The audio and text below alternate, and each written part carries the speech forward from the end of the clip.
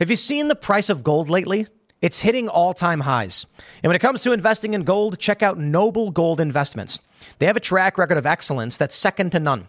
Just look at their thousands of five-star reviews on Trustpilot, Google, and the Better Business Bureau. Customers rave about their knowledgeable staff, smooth investment process, and life-changing results, which you can see for yourself online. That's the kind of reputation you can count on. But it's not just about the reviews. Noble Gold Investments truly care about their clients. They take the time to understand your unique needs and goals, and they give expert guidance every step of the way. That level of personalized service is rare in this industry. Look, when it comes to securing your financial future, you can't afford to take chances. Go with the gold company that has earned the trust of countless investors. Visit noblegoldinvestments.com/Tim Pool today and discover why Noble Gold Investments is the only choice for smart, secure gold investments. Or call them at 877-646-5347. Again, that's 877-646-5347. Today is April 8th, 2022, and our first story. Food and fuel riots have already begun. In Peru, people are outraged over rising costs. And this is likely due to the ongoing war in Ukraine and Western sanctions backfiring, destabilizing basically everything. We were warned this would happen, and it seems to be beginning. In our next story, Alabama to ban medical intervention for trans youth, meaning hormone therapies and surgeries. Of course, the left is outraged by this. In our next story, Jack Dorsey, former CEO of Twitter, finds himself on the other side of censorship. After promoting a YouTube channel, it got banned permanently, and he said, what was the reason for this? Well, let me explain what's going on, Jack, because I think you really know. If you like this show, give us a good review, leave us 5 stars, and share the show with your friends. Now, let's get into that first story. About a month ago, we were warned. Ukraine war-related inflation may drive protests and riots, and that came from the World Bank. Now, we're starting to see the beginning of food and fuel riots. Starting in Peru, we see protests show the wide impact of Putin's war. So saith CNN. Well, they're partly right. Vladimir Putin, Russia, they invaded Ukraine. This contributed to rising prices. It contributed to food shortages. But the West also has some blame in the matter. Now, of course, we can all just say outright, yeah, Russia should not have invaded Ukraine. This is terrible. But the U.S. decided to get involved. NATO decided to get involved. And what they did was sanction. It's what they do best, right? Now, some sanctions are not that big of a deal and probably could be good to push back on Russia in a way that doesn't trigger World War III. But in this instance, what we're seeing in Eastern Europe, I don't think would be solved by sanctions. And now we're realizing it's not. In fact, it looks like sanctions may be backfiring. The ruble has recovered. Russia is now creating their own payment system. Russia is now demanding rubles for gas, though they haven't followed through on their threats. Russia seems to be able to make it work, or at least willing to go head-to-head against these sanctions. What's happening now is that in the U.S., food prices are going up. We're expected to see some kind of major shortage. Fertilizer prices are through the roof, and so are gas prices. And you know what? We can blame Russia for a lot of this, but Joe Biden has a lot of the blame on his own hands because he made it harder for oil and gas companies to source fossil fuels. He shut down the Keystone Pipeline, which of course drove speculation, making gas prices go up. And of course, he banned fracking on public lands. You can argue those were good things. That's fine. I don't care to play this who's truly at fault game. The fact is, these moves have made certain things go into motion. And we're coming off of 2.5 years of a pandemic. Now we're seeing a war. And of course, all of the actions being taken are contributing to all of this. If Joe Biden, the United States, and NATO said, we will do nothing in response to Russia's invasion, the economy would not be nearly as bad. But invading is substantially worse than responding to the invasion. If Russia didn't invade, things would not be as bad. And now we are going to see the poorest nations begin to suffer first. But my friends, it will come here. We already saw food rationing in the U.S. during COVID. They're doing food rationing now in Spain. Food costs have already gone up 20 to 50% in some markets in Germany. And now we're learning that in March, global food prices are at an all-time high, up 13%. It's going to hit us, baby. Now we're being warned that recession signals are here. The United States may be in for a wild ride. And who do you blame? Blame whoever you want, okay? All of this stuff plays a role in everything. In everything. We can say, well, Russia should not have invaded Ukraine. And then people come out and say, yeah, well, the U.S. shouldn't have been meddling in Ukrainian politics. That's a border country for Russia.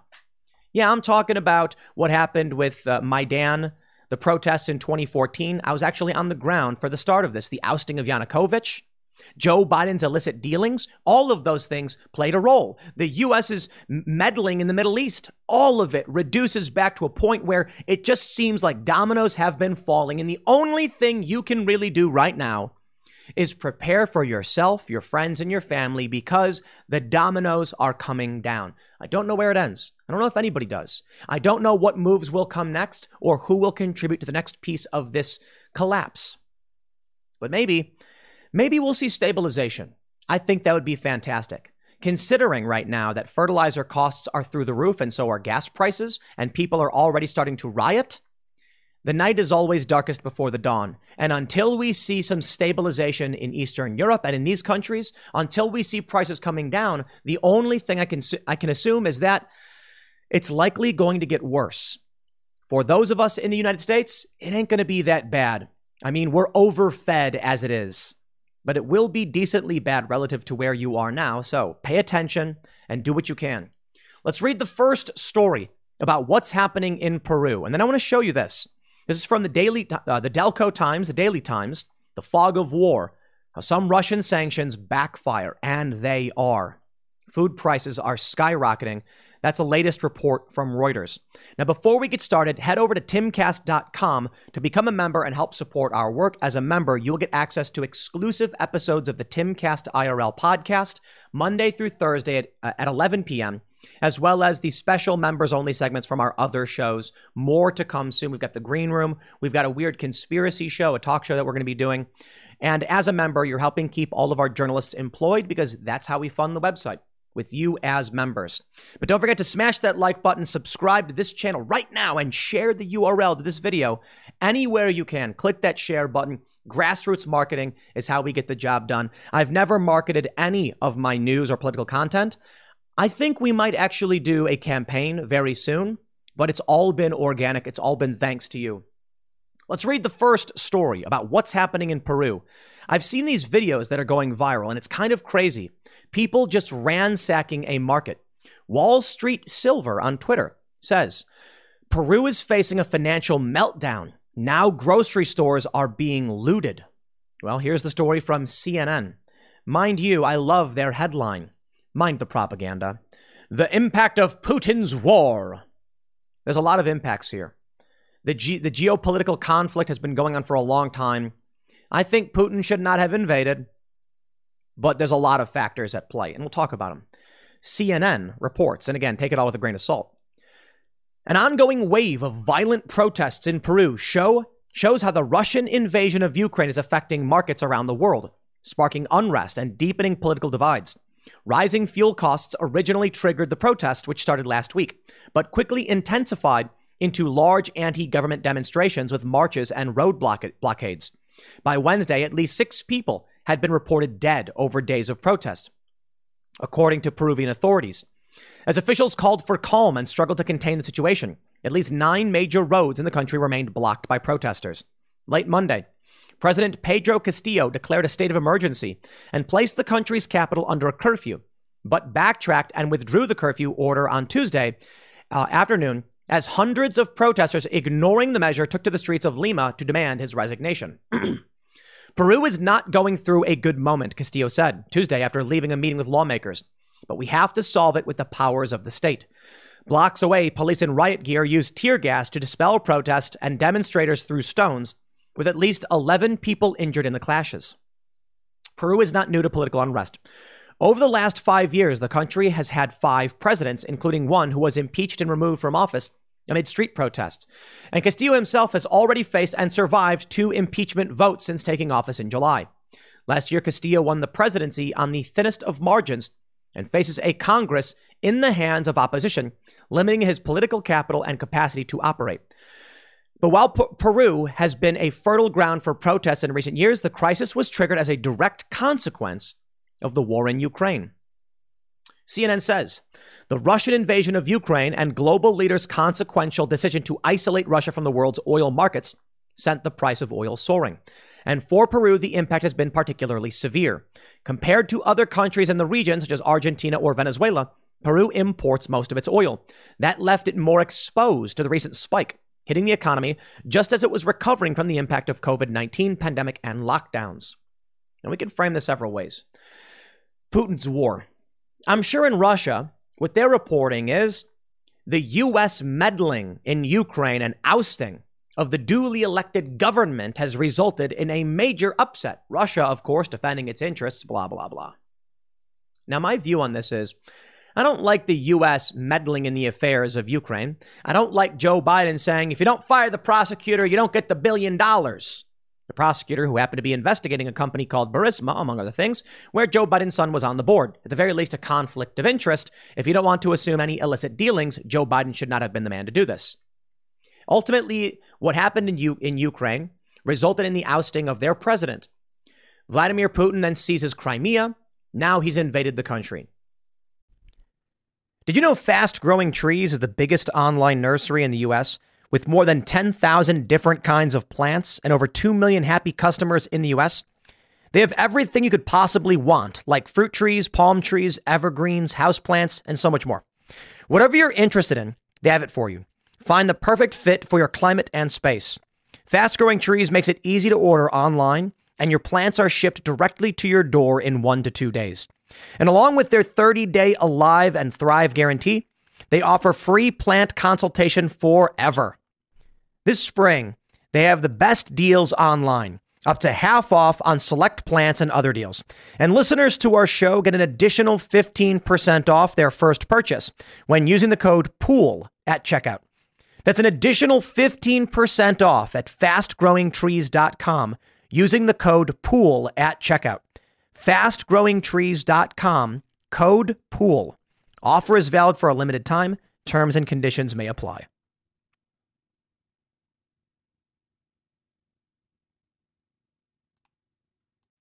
I think influence peddling and manipulation is shady, but it's not war. Offering money and loans in exchange for politicking, I think it's a bad thing, but it's not war. Russia was losing the influence campaign, and so they said, we go kinetic. I think Russia has more to be blamed for, but I'm not surprised that Western meddling on the Russian border has resulted in this degree of conflict. Blame whoever you want. I'm sick of playing the blame game. Trump was far from perfect. Joe Biden has a lot to answer for himself. All that matters, my friends, is that this is happening. Sanctions haven't worked. They've backfired. From the Daily Times, an opinion piece from Chris Fraind. He says, there's no such thing as perfect men, only perfect intentions. Translation, no matter how well-intentioned actions often have unintended consequences. Nowhere is that more applicable than war. The West has made extraordinary efforts to support Ukraine after Vladimir Putin invaded, from supplying weapons to assisting with humanitarian crisis and imposing unprecedented sanctions. It has had the best of intentions, but the truth is, many of the ideas weren't fully vetted. In their rush to punish Putin, government and corporate groupthink ruled the day, often based more on emotion than methodical calculus. The result has been unintended consequences that have not only hurt citizens in America and Europe, but further empower Vladimir Putin and his war machine. And here we go. He's got several points, starting with this. Consider. Perhaps most short-sighted is the push for more embargoes on Russian energy. Even energy-independent nations incur significant price increases when sanctions are imposed, because highly volatile global oil markets are inelastic and subject to massive upward price swings in times of instability. The U.S. relied on Russia for only 3% of its oil needs. But when Biden ordered the embargo on Russian energy, gas prices spiked to all-time highs anyway, igniting more inflation. But the situation in Europe is far more dire. since many of its nations rely heavily on Russian gas. As a result, two things have occurred. Germany, as the world's fourth largest economy, yet an extremely energy-dependent nation, remains beholden to Russia for more than half its gas needs. As such, it continues to pump money into Russian coffers, funds the Kremlin can use to further its invasion of Ukraine. Critics, including Western nations, have pounced, deriding Germany for conducting business with Putin, a naive mindset detached from reality. Sure, the U.S. can supply Germany its gas needs, but that is years away, since more port facilities, pipelines, and other infrastructure need to be constructed. So it begs the question, if Germany shuts out Russian gas but can't immediately import sufficient energy, what's it supposed to do? Take one for the team at the expense of its citizenry? Charity starts at home, so how long would goodwill last if Germans freeze, run out of petrol, are forced to ration, watch their manufacturing plants shutter, and are laid off by the millions? The surefire way to shift public support away from Ukraine is to force immense hardship on those funding the anti-Russian war effort, which is exactly what will happen if Germany caves and embargoes Russian gas, oil, coal, and metals.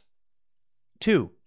Energy-dependent nations arguing for Russian oil embargoes have forgotten that you can't run until you walk. You can't simply stop importing Russian energy if you don't have a backup. It's akin to America retiring the space shuttle without a replacement, a mind-boggling decision that made it totally reliant on, ironically, the Russians to access the U.S.-funded space station. Seems like it's happened before. 3. Western leaders calling for energy embargoes because of Russia's war crime need to look in the mirror. Under that rationale, how can those same countries still be conducting trade with China, given its horrific human rights violations? 4. Mr. Putin has threatened to seize control and potentially nationalize the assets of Western companies that pulled out of Russia. My favorite story is how all of the McDonald's restaurants they're shutting down were going to be changed. They were going to flip the M and turn it to a B and just take over these fast food chains, thus granting Russia probably billions of dollars in assets. 5. The Biden administration erred by demanding that China respect Western sanctions, warning of consequences should it support Russia. The only problem is that China has the upper hand and America is extremely vulnerable in a critical area. You see, what we end up getting out of these economic sanctions, Russia's recovered. They're making their economy more independent, more resilient because they have to be.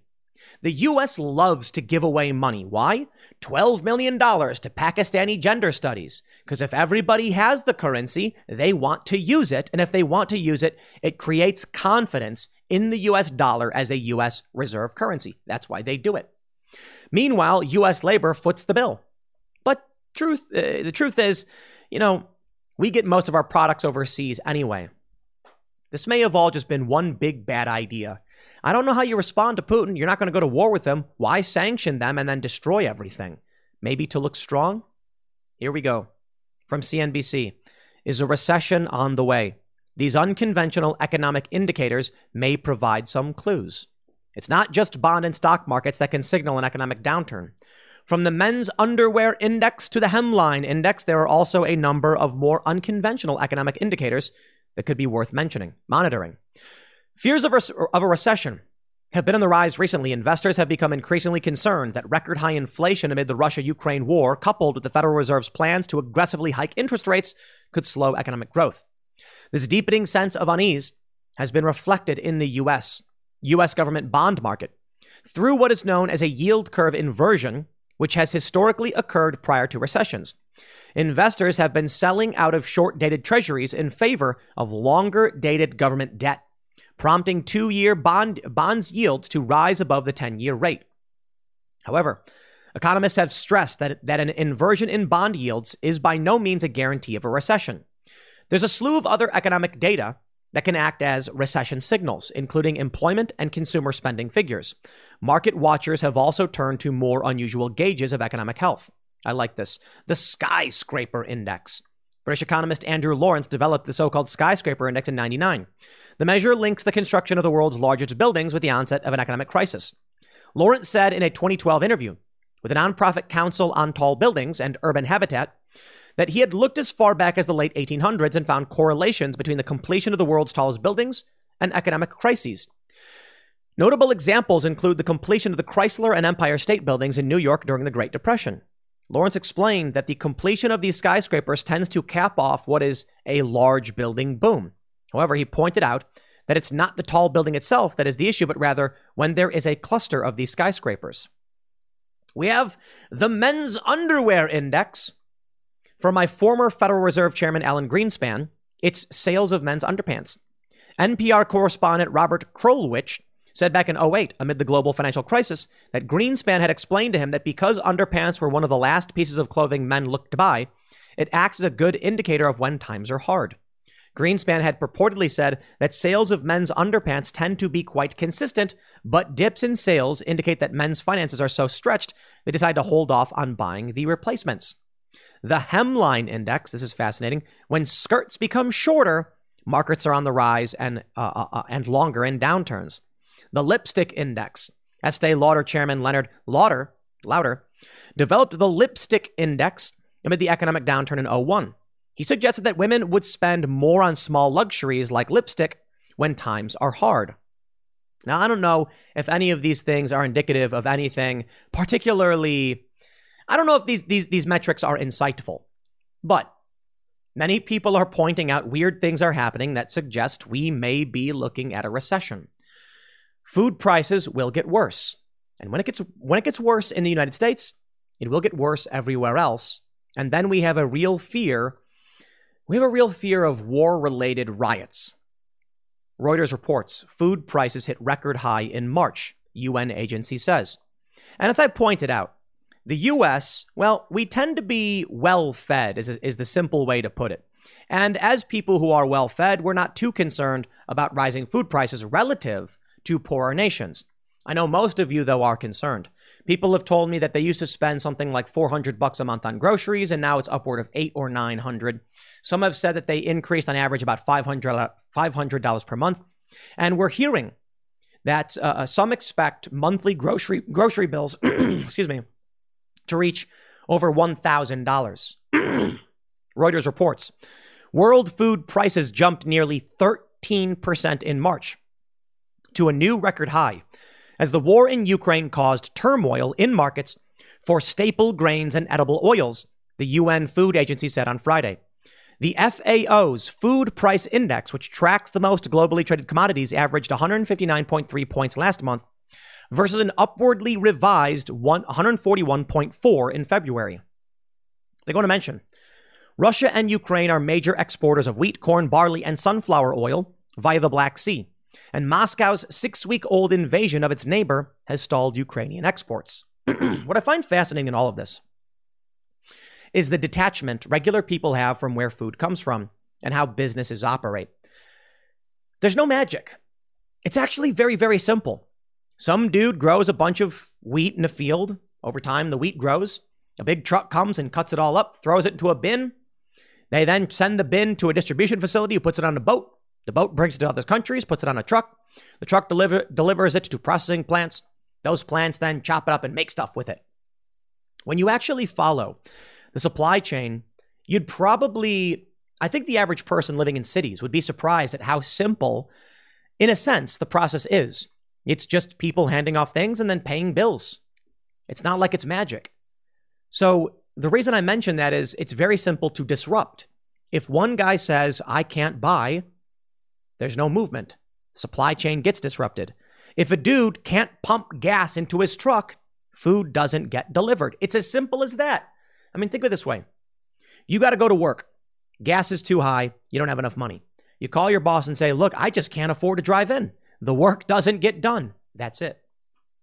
To a lot of people I know, they're probably saying, Tim, we get it. It's really simple. But I got to tell you, and you go on Twitter and you hear what people have to say about like dairy delivery and processing. They really don't know that it is just a simple 1, 2, 3, 4, 5 step process.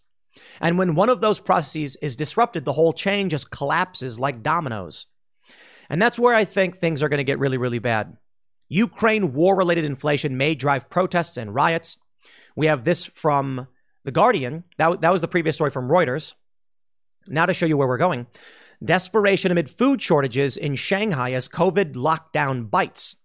We're seeing something happen in a bunch of these cities. Once mocked by Biden, Russia's ruble emerges from the ashes. So what were the point of the sanctions? We're getting reports from Western sources. They're coming out and they're saying, the recovery is a trick. Russia's actually still doing bad. I don't know. Blame who you want to blame. Let's jump back to this Reuters piece, because there's something really interesting we can see here. The Arab Spring, they say in the story, refers to a series of pro-democracy protests and uprisings that began in 2010. Sudden spikes in food prices can lead to social unrest, as happened in 2007 and 2008 and again in 2011, when global food price increases were associated with riots in more than 40 countries. Agricultural commodities were already 35% higher in January compared with a year ago, and are expected to rise further due to the war, since Russia and Ukraine are both major exporters of wheat, maize, barley, and sunflower oil. Moscow calls its actions in Ukraine a special operation. Surging energy and food prices could also push policymakers to implement more subsidies, experts say, adding to their heavy debts of many low-income countries. So where could we be going? You know what I think? Poor countries are going to get hit really, really hard. We're going to see major riots and unrest and governments change. What should they do in Peru? They got to import gas, but the prices are too high. I mean, I feel like it's simple math. When you subsidize people, when that subsidy gets cut off, the people suffer. I've talked to friends about starving people in Africa. And I tell them, you know why we don't just dump food in Africa? If you have starving people and you give them food, they will flourish, correct? Right. They'll have kids. Then you have more people and they need more food. So do you give them more food, or you say, no, we've given too much as it is? If you take the food away, now these people can't survive. You have effectively created a dependent culture. So what's the answer? Information, education. That's why we don't just give food to starving nations. We teach them how to farm. We try to bring simple technology and methodologies to these people so they can farm better and sustain themselves. But maybe what we're looking at is some kind of great reset. If billions of people died, there would not be billions of people suffering under massive price increases in food and fuel. And there are some people who feel that way, legitimately, if they could just reset things. Now, I don't know about any grand global plots or anything like that. I'm just saying sociopaths exist. Wealthy, powerful people talk about the need to reduce population. Bill Gates does. Bill Gates overtly says there are too many people. Now, he's not overtly said kill people. Bill Gates has publicly recommended that we stop having kids. We limit the amount of children that our countries produce to lower the amount of people on the planet. Well, that would alleviate some of the tensions. But Elon Musk went the other way. He said, if we don't have more people, the planet will collapse. You need more people to do the work, to produce the things, and to advance things technologically to make things easier.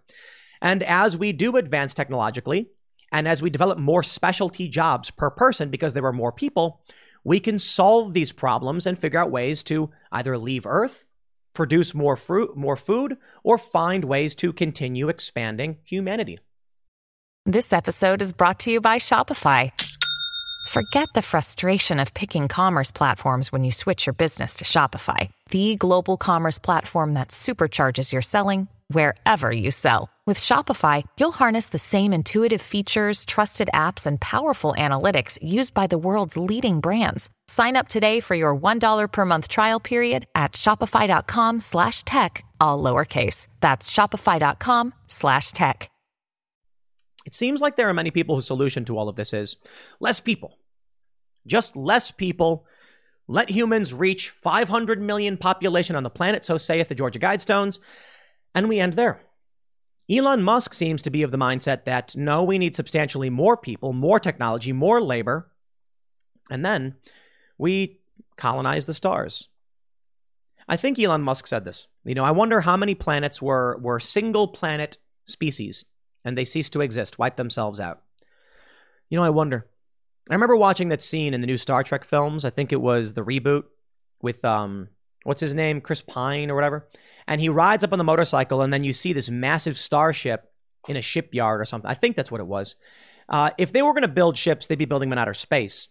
But imagine you had 1 million laborers building this ship, massive managerial power and financing because food was insanely cheap and being mass produced. So you just had a corporation of 1 million employees that build starships. It's kind of cool to think about. But then you would need massive space stations, massive energy supply. That's the future I'm interested in. Now, these people were concerned about overpopulation. The Great Reset types, the World Economic Forum types, seem to have little regard for humanity and where we could go. Or perhaps they don't. Perhaps they just feel that we need a renaissance. After the Black Plague in Europe, there was a renaissance.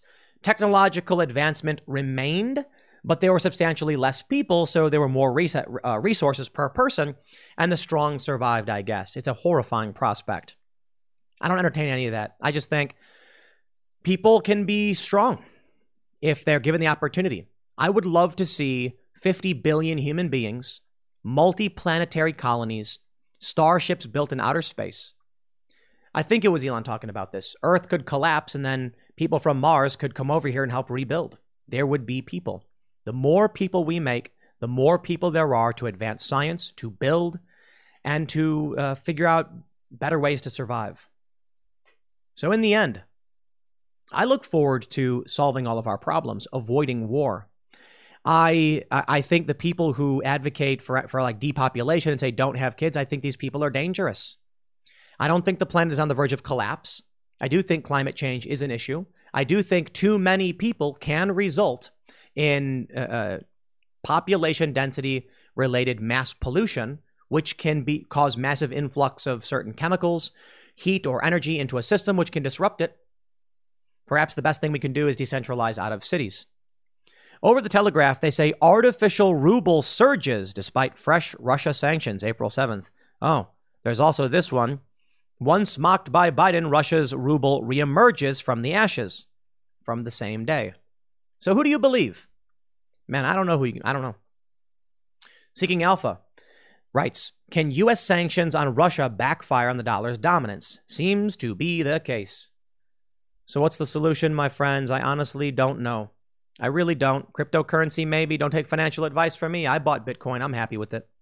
Reuters says ruble rallies on Moscow exchange, stocks up after new sanctions. The sanctions haven't worked.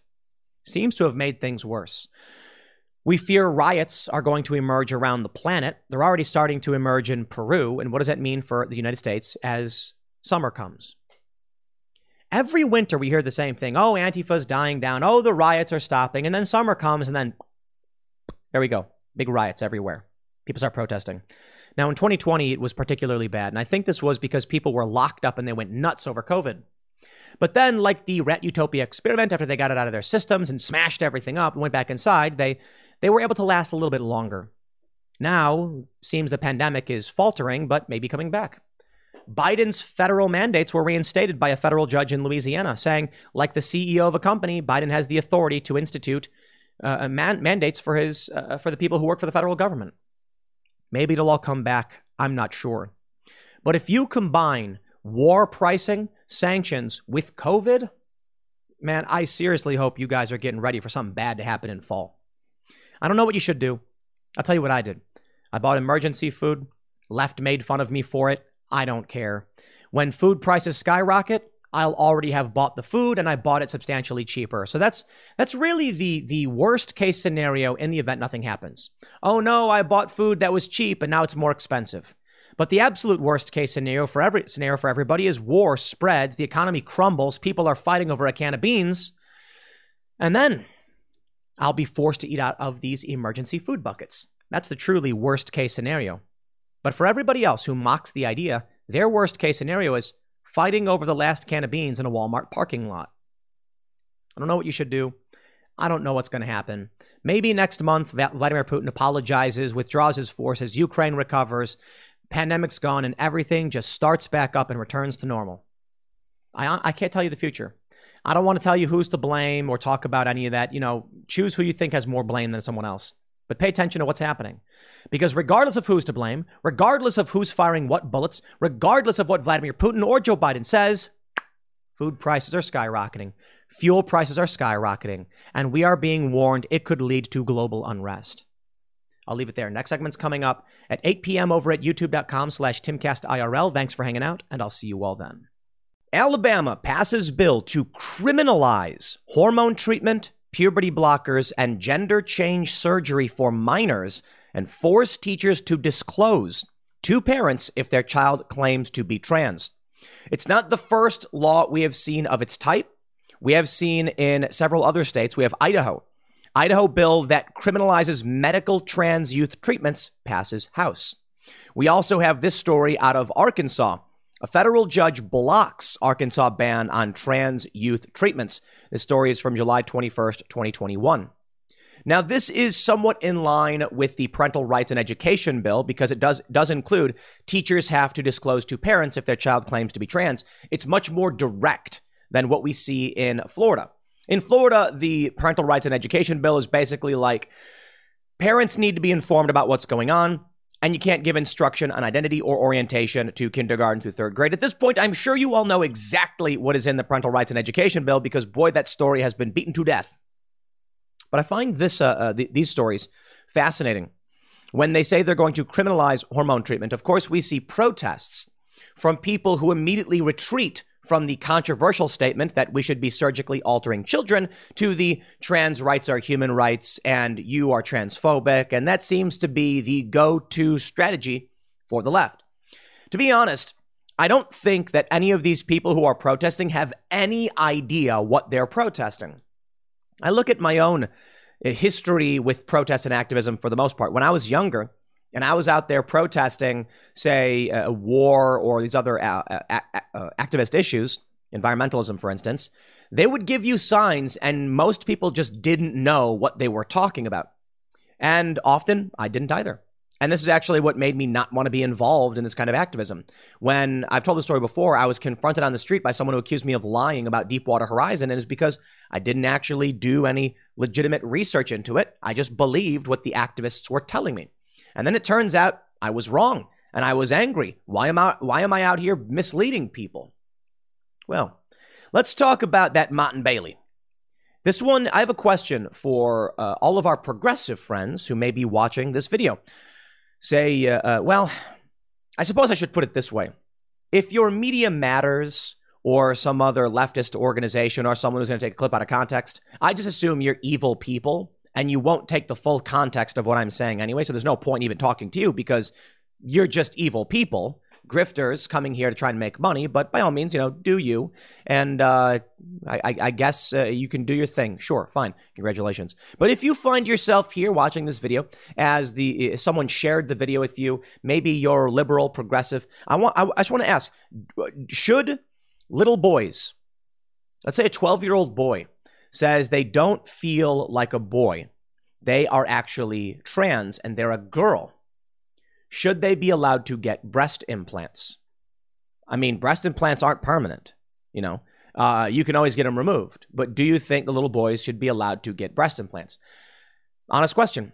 Now, my assumption is, based on my worldview, is that most people would say no. That's absurd. We don't want little boys or even trans kids getting breast implants. But what about mastectomies? Now, those are permanent. Do you think that if a 12-year-old girl who is developing breast tissue is distressed, that we should allow this child to get permanent physical cosmetic surgery? Now, maybe you say it's not cosmetic. It's trans-affirming and is necessary to prevent this kid from suffering greater harm. Maybe they'll become depressed as they get older and they grow breasts.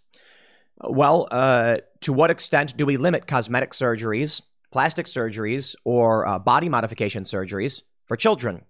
If someone says that they feel their hand is possessed and it needs to be removed, and they're distressed, to what degree of distress would we allow someone to remove body parts? I mean that legitimately. Provide me an answer. I want a legitimate answer to this question. And you can come out and say there's a big difference between mastectomies and cutting off your hand or whatever. Breasts serve an important function in child rearing, in nurturing. And it's going to become a very important part of a woman's life as she gets older and then decides to have children.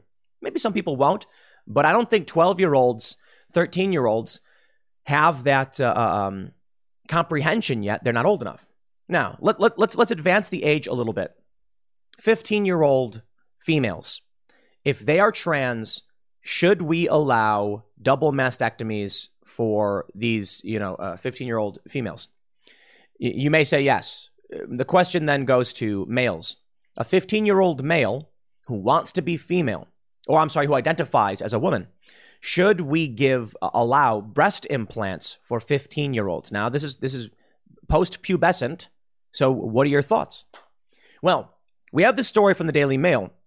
We also have, I believe I have this from JAMA Network. Chest reconstruction and chest dysphoria in transmasculine minors and young adults. This is a study from May 2018 that looks at people aged, I believe, 13. Let me pull up I want to make sure I get it right. I believe it's 13 to 25. Here we go. Eligible youth were 13 to 25 years old, had been assigned female at birth, and had an identified gender as something other than female. So what they did was half of these people had undergone double mastectomies, half of these people had not. They then wanted to see whether or not it benefited them in terms of their distress. They go on to mention that these people were distressed, and their objective was to examine the amount of chest dysphoria in transmasculine youth who had chest reconstructive surgery compared with those who had not undergone surgery. So this includes 13-year-olds, yes, who had double mastectomies. The average age of those who had not was 17. The average age of those who had was 19. So, of course, it skews older. It tends to be the older people who actually got the double mastectomies. My question here to you as we begin is just, do you think we should give permanent surgeries to minors whose bodies are not even fully developed? I'll give you one example of one of the issues here is Jazz Jennings. You may be familiar with Jazz, who was trans, I believe, at 7 years old, and had several complications with transgender surgery due to the fact that there was no tissue development in the nether regions, as it were, because of puberty blockers. So this resulted in complications. Again, this is a question for those who are in favor of these gender change surgeries for minors. Now, I assume most people, whether you watch my show or not, and I assume even many liberals are probably like, no, we don't want surgery for minors, but there are a large amount of people who do. And of course are going to be offended by this and protest this. I mean, they protest this stuff. They want 13-year-olds to be able to get permanent life-altering treatments. Now, if you find yourself in disagreement with this, share the video. Ask these questions that I asked to your friends and family who are progressive or who otherwise oppose these laws, and have an honest conversation. I'm sure there's going to be people who oppose these laws for reason and still say things like, well, I don't think they should be giving surgery to minors. 17-year-olds are going to be included in this. By all means, let me hear what you have to say. I'm interested in your answer. Here's a story from the Daily Mail. Alabama lawmakers passed a bill Thursday outlawing gender-affirming medical care for children, including hormone treatment, puberty blockers, and gender change surgery. The measure would also force teachers to tell parents if a minor's perception of his or her gender or sex is inconsistent with the minor's sex. On Thursday, the Alabama House of Representatives voted 66-28 in favor of legislation that would make it a felony, punishable by up to 10 years in prison, for a doctor to prescribe puberty blockers or hormones or perform surgery to aid in the gender transition of someone under the age of 19. I want to pause there. Should it be illegal to administer the medication to the child?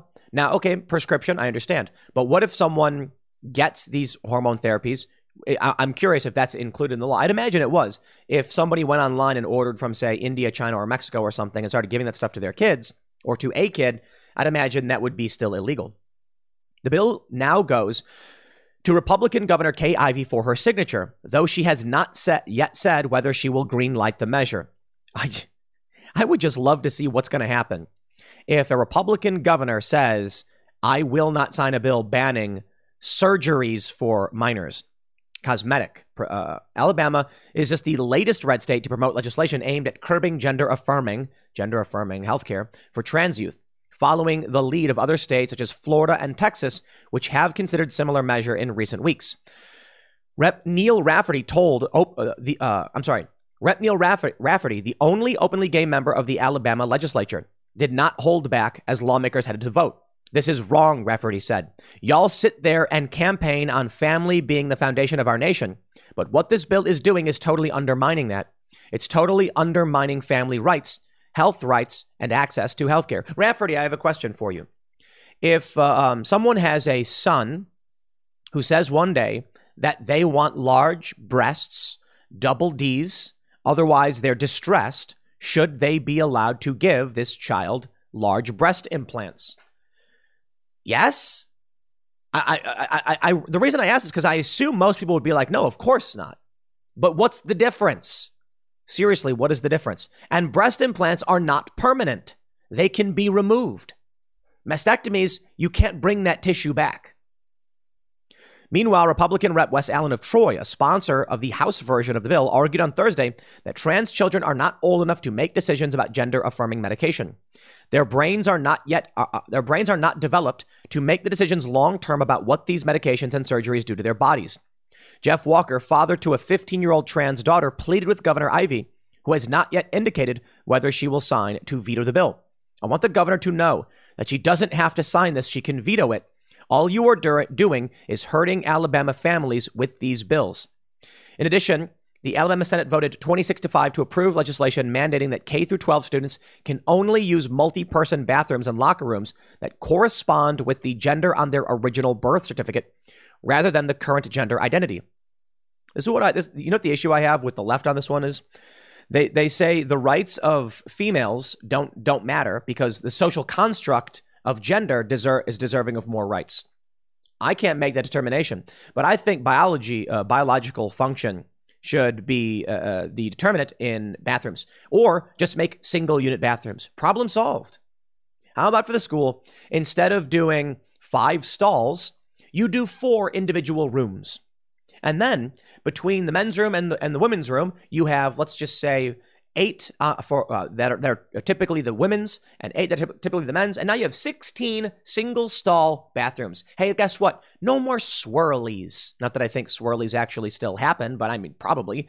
No more getting bullied in the bathroom. You go to the bathroom, you lock the door behind you. You're in your own private room. Boom. Problem solved. No multi-person bathrooms.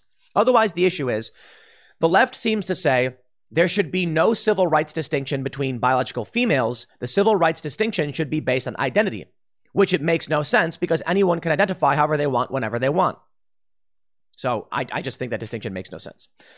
Republicans in the Senate also added language that would prohibit classroom instruction, a discussion on orientation or identity for students in kindergarten through 5th grade.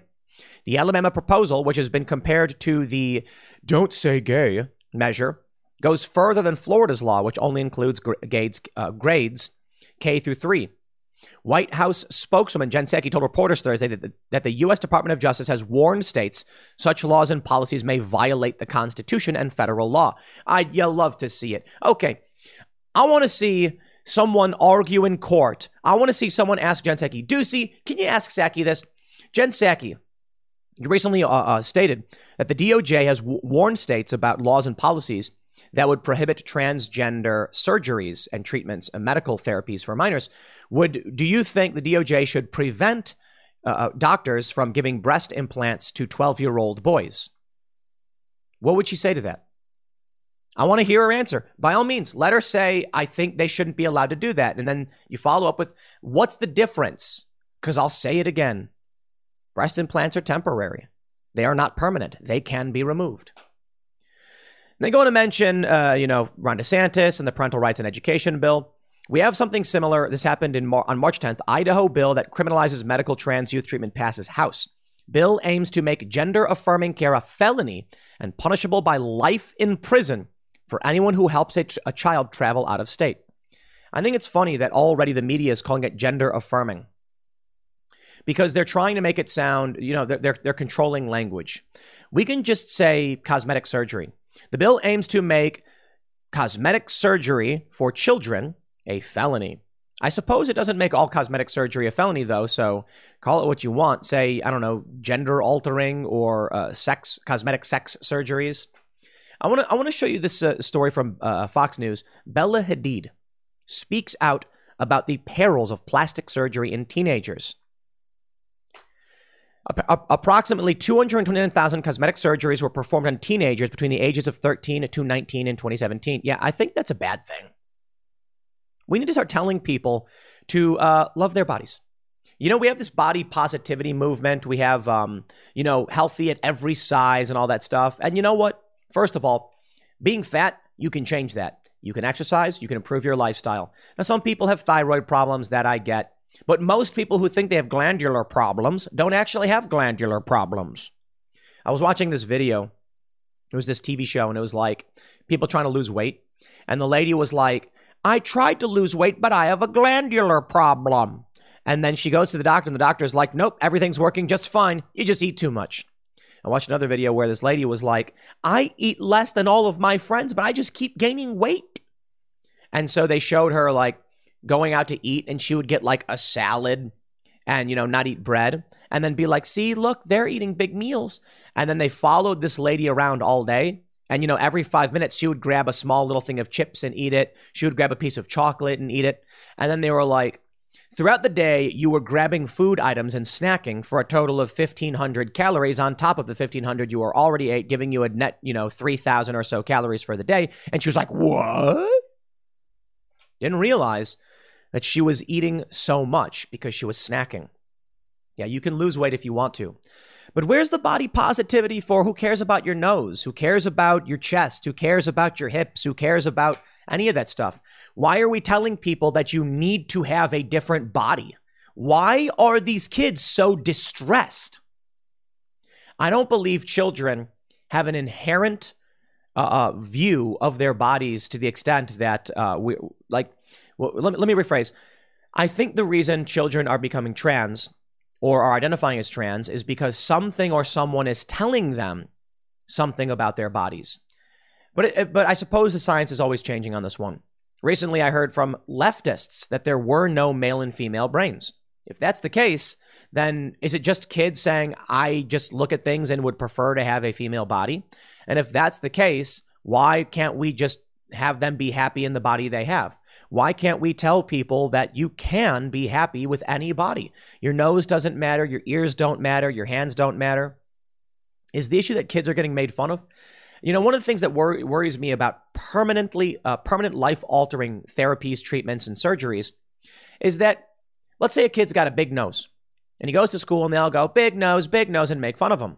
This kid's going to be like, I want a smaller nose, and they're going to tell their parents, I don't like my nose. Should the parents then give them a nose job? I think the answer is no. I think you say, yeah, kids can be cruel, and you are who you are, and you should be proud, and just be who you are. It's strange, though.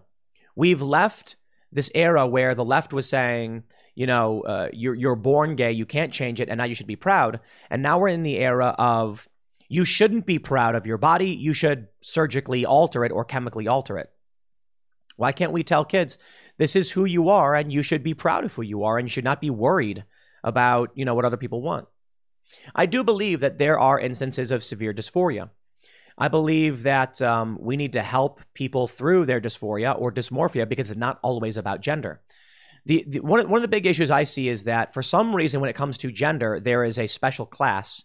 And when it comes to general body dysmorphia, there's not. So you have people who say, I want my finger removed. You have people who say, I want my nipple removed. You have people who say, I want my feet removed. We don't allow them to cut their feet off. You have people who say they want nose jobs or breast implants. And for the most part, we say no to that. But hey, cosmetic surgery happens with minors. It's strange. If there is a 15-year-old girl who has, say, early breast cancer and has to get a double mastectomy, we do cosmetic surgery to mend that. Would we not then give breast implants to a 15-year-old boy who also is distressed? I think the answer is we would. And I'm wondering what progressives think about that. Do we want to start doing permanent surgeries on healthy bodies? I'm not a fan of the idea. I think there's a different question in kids who are 16 or older. I certainly do. I think one of the issues for the most part is puberty. And when you start giving this treatment to, kids under 13 is where you're causing permanent damage.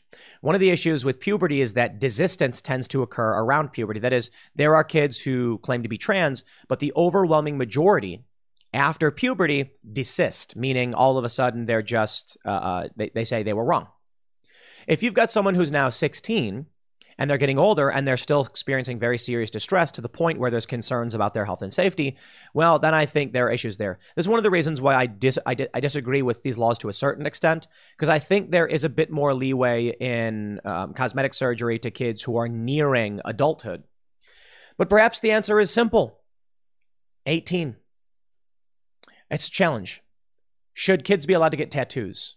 With parental consent, they can. But tattoos aren't disabling you or altering your body too dramatically. It's just images. Should a kid get a nose job? And I typically just think the answer is no until you're 18 and you're on your own and you can live your life as you see fit. But why wouldn't parents have the authority to determine what's best for their children if they think their kids should be getting cosmetic surgery? I suppose the challenge comes down to parents probably do know what's best for their kids, but some parents are told creepy BS things. And the concern is the parents can believe nonsense, and then these kids can end up growing up and regretting it, like Bella Hadid. She regretted it. She says she wished she didn't do it. She had a nose that was part of her family heritage, and now she doesn't. Maybe these kids aren't old enough to understand what they're doing, and parents shouldn't just say yes to whatever these kids want. Joe Biden came out recently and said you should affirm your children. But why does affirm only refer to gender? What if your kid says they want to be a dragon, and so they want cosmetic dragon surgery? Now, some people might laugh at that idea, but there are individuals who get their lips split to be like cats, or get their tongues forked, or get horn implants. Do you mock them? Should kids who say, I want to be a dragon, be allowed to go get cosmetic surgery to be a dragon? If you're going to give someone hormones to change their body, why not any other kind of chemical therapy on any other part of their body? Why, would you be able to give a 12-year-old boy male hormones to boost their testosterone because they want to be large and hairy? I'm curious what your thoughts are. Comment. I'll leave it there. Next segment's coming up at 1 p.m. on this channel. Thanks for hanging out, and I will see you all then. It's an interesting moment to see Jack Dorsey, the former CEO of Twitter, sitting on the other side of censorship. Let me give you the quick context here, and then we'll talk about this. Bitcoin Magazine tweeted that their YouTube channel had been removed without warning. They were banned. And this goes back to a tweet from Jack Dorsey himself. Jack Dorsey tweeted, "Best Why Bitcoin intro and panel I've seen." However, the YouTube video says video unavailable. This video is no longer available because the YouTube account associated with this video has been terminated. My, oh my. Jack Dorsey was trying to share information on cryptocurrencies, and YouTube deleted the account of the YouTube channel he promoted. Bitcoin Magazine highlighting this at breaking, YouTube has suspended our account with no warning again, this time in the middle of the Bitcoin conference at midnight. Please help us get the channel back ASAP. Jack Dorsey responded, what was the reason behind this? I find that fascinating. Jack Dorsey, who has more insight than most people into why accounts get banned for no reason, was confused, or was asking at the very least why, what reason they gave for banning this account. Now, some people have responded to me saying that Jack Dorsey, Jack was never in favor of censorship. You do not gaslight me, you liars. Jack Dorsey, of course, was in favor of censorship. Jack Dorsey argued to my face in favor of censorship. Simultaneously, Jack Dorsey was advocating for decentralized open source social media while defending and advocating for censorship policies on Twitter. You don't get to come out and be like, I oppose censorship, but here are the people I believe that should be banned. Now hold on there a minute. When we're talking about censorship, we got to make sure we're breaking down the nuance here, because the truth is I'm in favor of censorship. I am. I know. Instantly, a lot of people are like, wait, what? No, but if you've watched my segments prior or watched Timcast IRL, you'd have heard me talk about this. Political censorship of someone's opinions, bad. censorship of graphic material involving children, good. There is some censorship we absolutely want on these platforms. You don't want to go on Twitter and have people sharing illegal, disturbing images. That censorship is fine. And in my opinion, if someone shows a graphic image of, say, a death or war, I have no problem with censorship in the form of a sensitivity filter. That is to say, if there is an image that's graphic, it says, this image is graphic, and you click it if you would like to see it. Because I don't like scrolling through Twitter and seeing porn and death and murder, and you often do. So I don't mind those sensitivity filters. I really, really don't. It doesn't eliminate the content from the platform. You're still able to see it, but some people who don't want to see that stuff have the option not to see it. I also have no problem if they created a not safe for work filter mode. This is what Minds.com does. Minds doesn't ban you if you post raucous content. They eventually just apply a filter. The way it works, is my understanding, is that if you post something and don't label it not safe for work, and people flag it as not safe for work, you get a soft strike. After your third strike, they will default your content as not safe for work. It's all still available. People can still see it. They just have to click one extra button to do it. I have no problem with that. But let me show you my response to this. When Jack Dorsey was saying, what was the reason behind this? I tweeted, it's weird seeing Jack on the other side of censorship. It is. And a lot of people said things like, there's people talk about Bitcoin and things like that. One person, Rez, responded, the reason is that people like Jack Dorsey have godlike power over the rhetoric on social media platforms and decide what others can or may not say. Eventually, all these elites and activists self-righteously dictate how the others can think or talk. Here we go. Actually, he was against censorship, but despite being CEO, he only owns 2.6 shares. He was ousted by activist shareholders. Elon might bring him back, since he doesn't want to run Twitter, but just back a libertarian. That's not true. Here's another person, Kieran. Jack was never pro-censorship. Wasn't he? I'm not going to be gaslit, my friends. Jack Dorsey, despite what he said to me and to many others, was very much, in fact, pro-censorship. He was. Now, when all this first started, he was part of the Twitter that was the free speech wing of the free speech party. Yet, under his watch, with everything he was claiming, censorship got worse and worse and worse. And there was also that other guy who was involved. What was his name? The guy who was CEO for a while. I'm forgetting his name. I think he was also a writer or contributor to Silicon Valley, that show on HBO. Whatever. Anyway, look, I sat down with Jack Dorsey and their head legal counsel, Vijaya Gadde, to talk about censorship. Joe Rogan did as well. Joe Rogan had a conversation with Jack Dorsey. Jack Dorsey defended the censorship. And Joe didn't know enough to say, which resulted in a lot of people giving a thumbs down to Joe's podcast episode. It's how I ended up on Joe's show in the first place.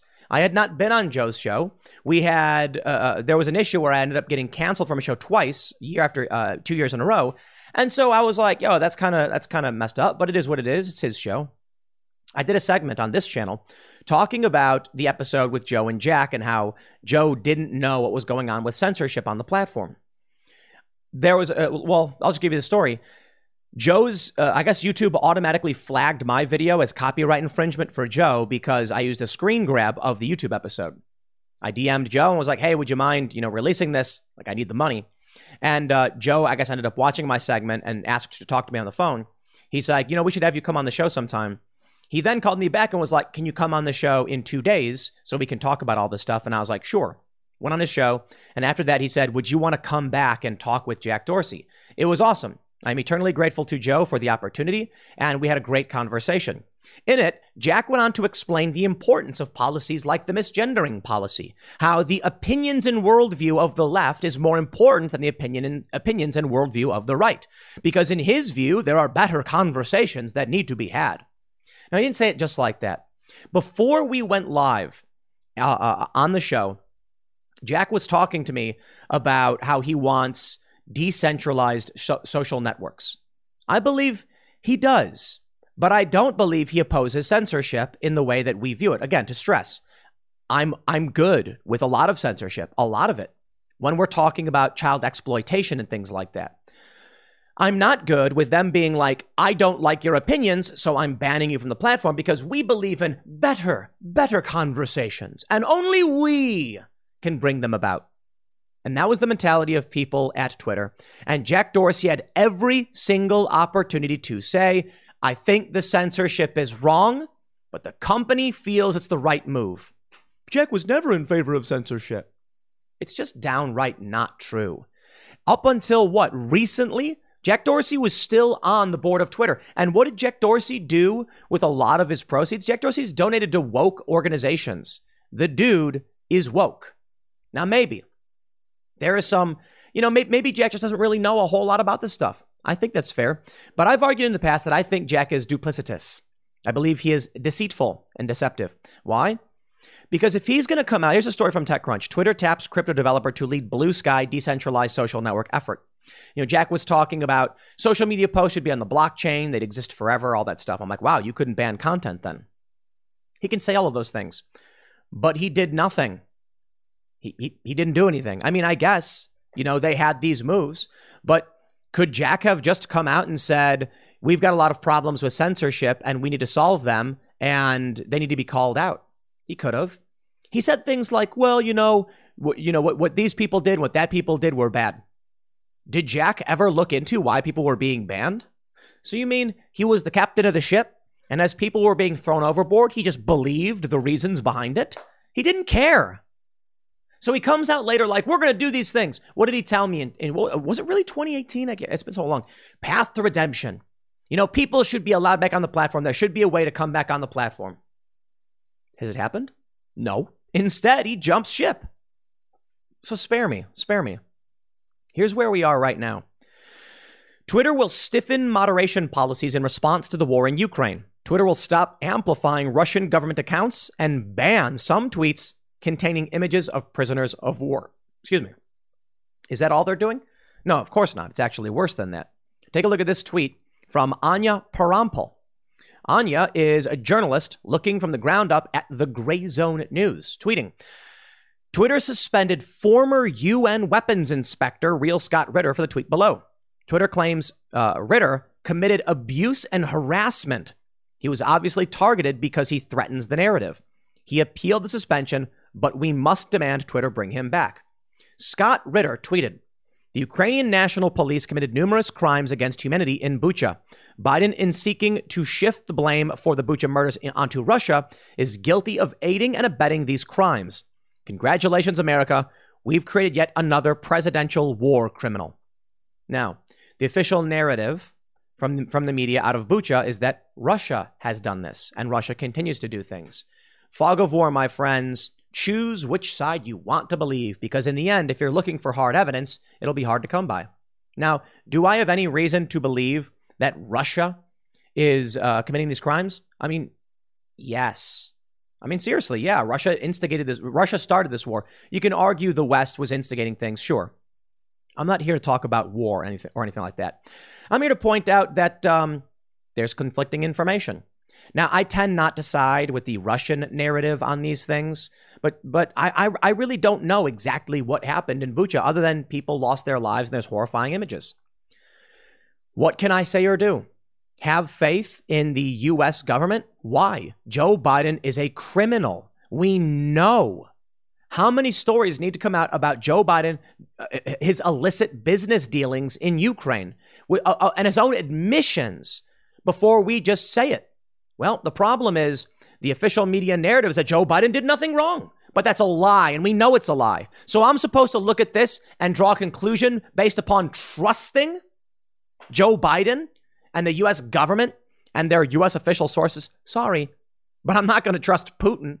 The way I say it is I lean towards Biden simply because at least I can trust that he has U.S. interests. Like he has money here and he wants to spend it. Not that I trust the guy. Should Scott Ritter have been banned? Suspended? No, of course not.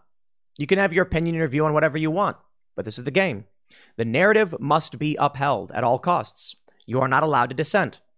Does Jack Dorsey really support censorship? I think he absolutely does. Politically. Because he could have said at any point, I am furious with what Twitter is doing. I mean, look, the dude left the company, okay?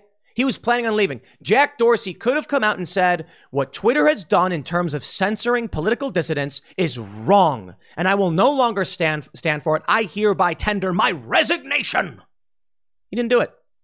He said, I'm out, yo, later. Accomplishing nothing, changing nothing, challenging nothing. I have very little trust in Jack Dorsey. Now, I've talked to him on several occasions, DM'd here and there. I've asked him to come on Timcast IRL. We could talk about all of these things. He said maybe one day in the future. Sure. Busy guy. He doesn't owe me any of his time. There are a lot of people in prominent positions who, don't come on the show or whatever. I don't blame them. I don't think anybody owes me these favors to come on my show. But I would certainly love to hash out these issues, and I want to hear Jack Dorsey say it on the record. I want to hear him talk about what was really going on behind the scenes. Because you know what I expect to hear? I expect to hear from Jack Dorsey, honestly, I did not pay all that much attention.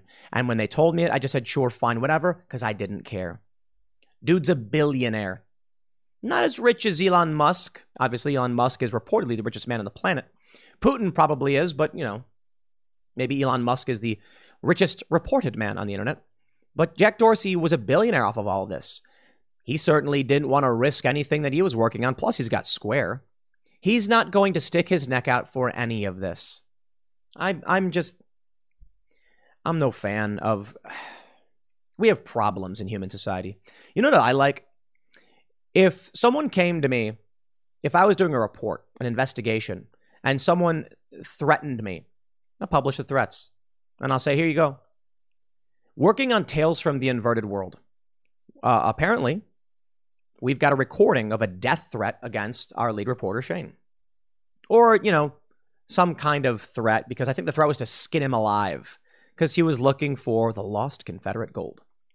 And we're gonna include it in the story. Thanks for the soundbite. We can show people the sentiment of some who are concerned about the lost Confederate gold. Don't want anyone looking for it. Yeah, we'll publish it. If I was doing an investigation on a large corporation and they sent me a cease and desist letter saying we know what you're doing, because they do it all the time, I'd sit back, take a cigar. Don't really want to smoke, but I'd love to crack a beer and a cigar, drop the threats on the table, and be like, here we go, baby. If someone tried to bribe me, I'd do the exact same thing. Here it is. Here's the attempt. And try and be more clever with your bribery. What did Jack Dorsey do? Well, I don't want to lose my money. You don't want to lose your money, man. What I don't understand about this is I just don't understand. How much is enough? Timcast.com has grown massively. And I surmise at this point, the evaluation of this media company that we are building is massive. Based on the revenue this company generates, probably massive. The one weakness we have is that the majority of our income is tied to Timcast IRL, and it's substantially less income coming from other sources, mostly investing and expanding the business. But if we were to go off of revenue and unique viewership, which is upwards of 60 million per month, then, we're looking at a very, very large evaluation. And so people have come and said, why don't we do a deal? Why don't we give you money? And I'm just like, how much is enough? I don't believe there's any amount of money that someone could offer me, because there's nothing I really want other than to report the news, challenge the system, and speak truth to power, as it were. Someone can come to me and say, I got to be honest. I don't believe there's an amount of money that could buy me out. I wonder how much would have been enough for Jack Dorsey. I think he's worth like $3 billion. He gave away like $1 billion of it to, I think it was like woke causes or something. I just wonder how much is enough for people. Apparently it's never enough. For me, I certainly think there's enough. I could go out and buy a Ferrari. I don't want a Ferrari. I want a newsroom with honest journalists who are striving to report the news to the best of their abilities. I want to challenge the machine that seeks to oppress and lie, cheat, and steal its way to power.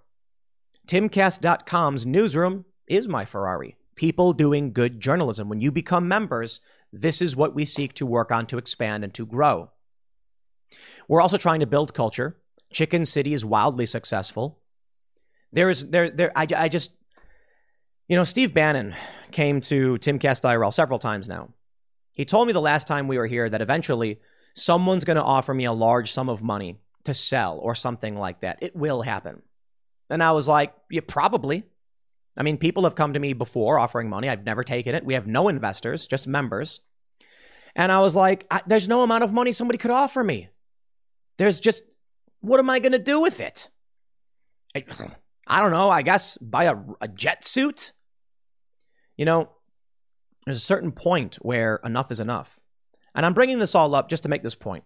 Not to, forgive me if it sounds like humble brags or whatever. No, I'm proud of the company. I appreciate everybody helping support the growth. We're doing really, really well. And I just think about all of these ultra wealthy people who are too scared and refuse to speak up. If Jack Dorsey really cared about what was going on in terms of censorship, if he really wanted decentralized social media, he could have snapped his finger and had it in 2 seconds. He didn't. He did a little bit. We've got people working on the nonprofit, on foundation stuff. We're filing, so it's a bit up in the air to figure out what we're doing, but we're working on it, and we have substantially less money than Jack Dorsey and Twitter.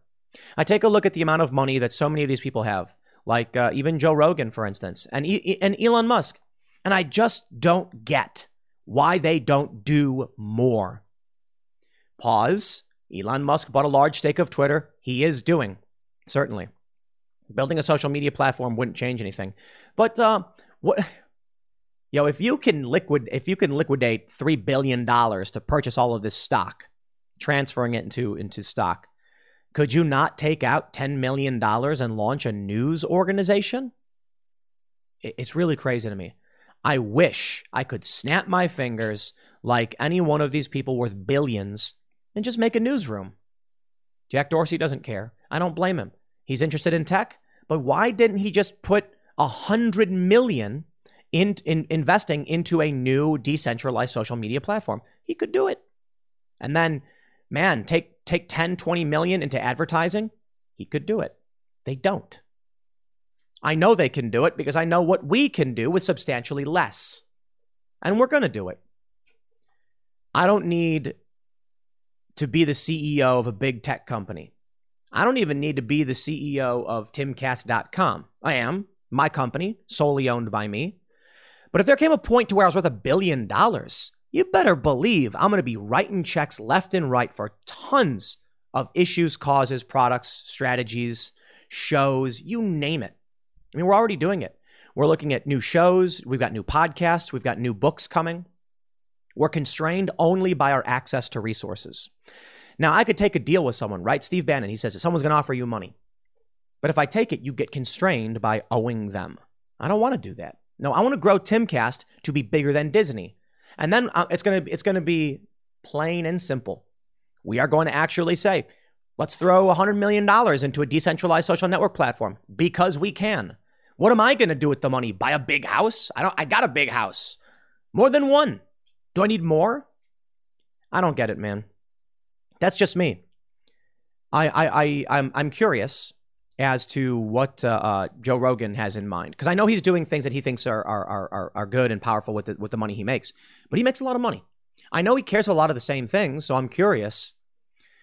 You know, what's stopping, say, Joe from putting $5-10 million investment into a news organization or something like that? Perhaps the challenge is managerial. And it's a fair point. I'm not saying Joe or anyone else has to do anything.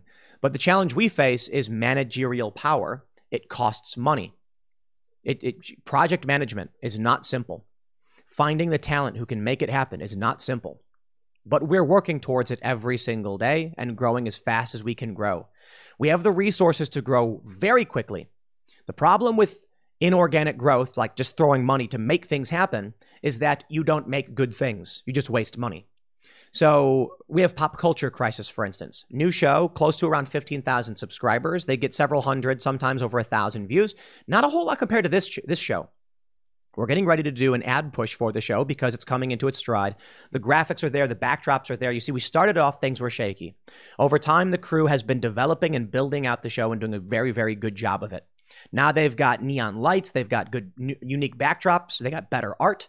And we're to the point where it's like, all right, let's do an ad push, organic growth. And it took several months. I'd love to be able to just snap the fingers and have a massive newsroom. If we had $1 billion, it would be very, very easy to do. Much easier to do. We don't. So we can grow as slow as we can. One of the challenges I will say in terms of the work we do with timcast.com is that We're member supported completely. That means if people don't want to support us, we don't make money. We don't charge for our news articles. We just ask you to be a member to help support the site. We do have a paywall for the Timcast IRL show and other members-only content like the Green Room.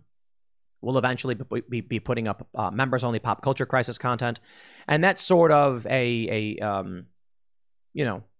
value proposition. There are a lot of people who can't afford to be members. We want to make sure you guys can read the news. There are a lot of people who like the work we do but won't give us money anyway. I guess you don't have to. And there are a lot of people who might not even watch the members-only content who give us money because they like what we're doing and they want to support our journalists and the work we do. And that's tremendous. There's a certain point where enough is enough, for me at least. Maybe that makes us dangerous in that we are motivated by passions and ideology. And the ideology is honesty and freedom.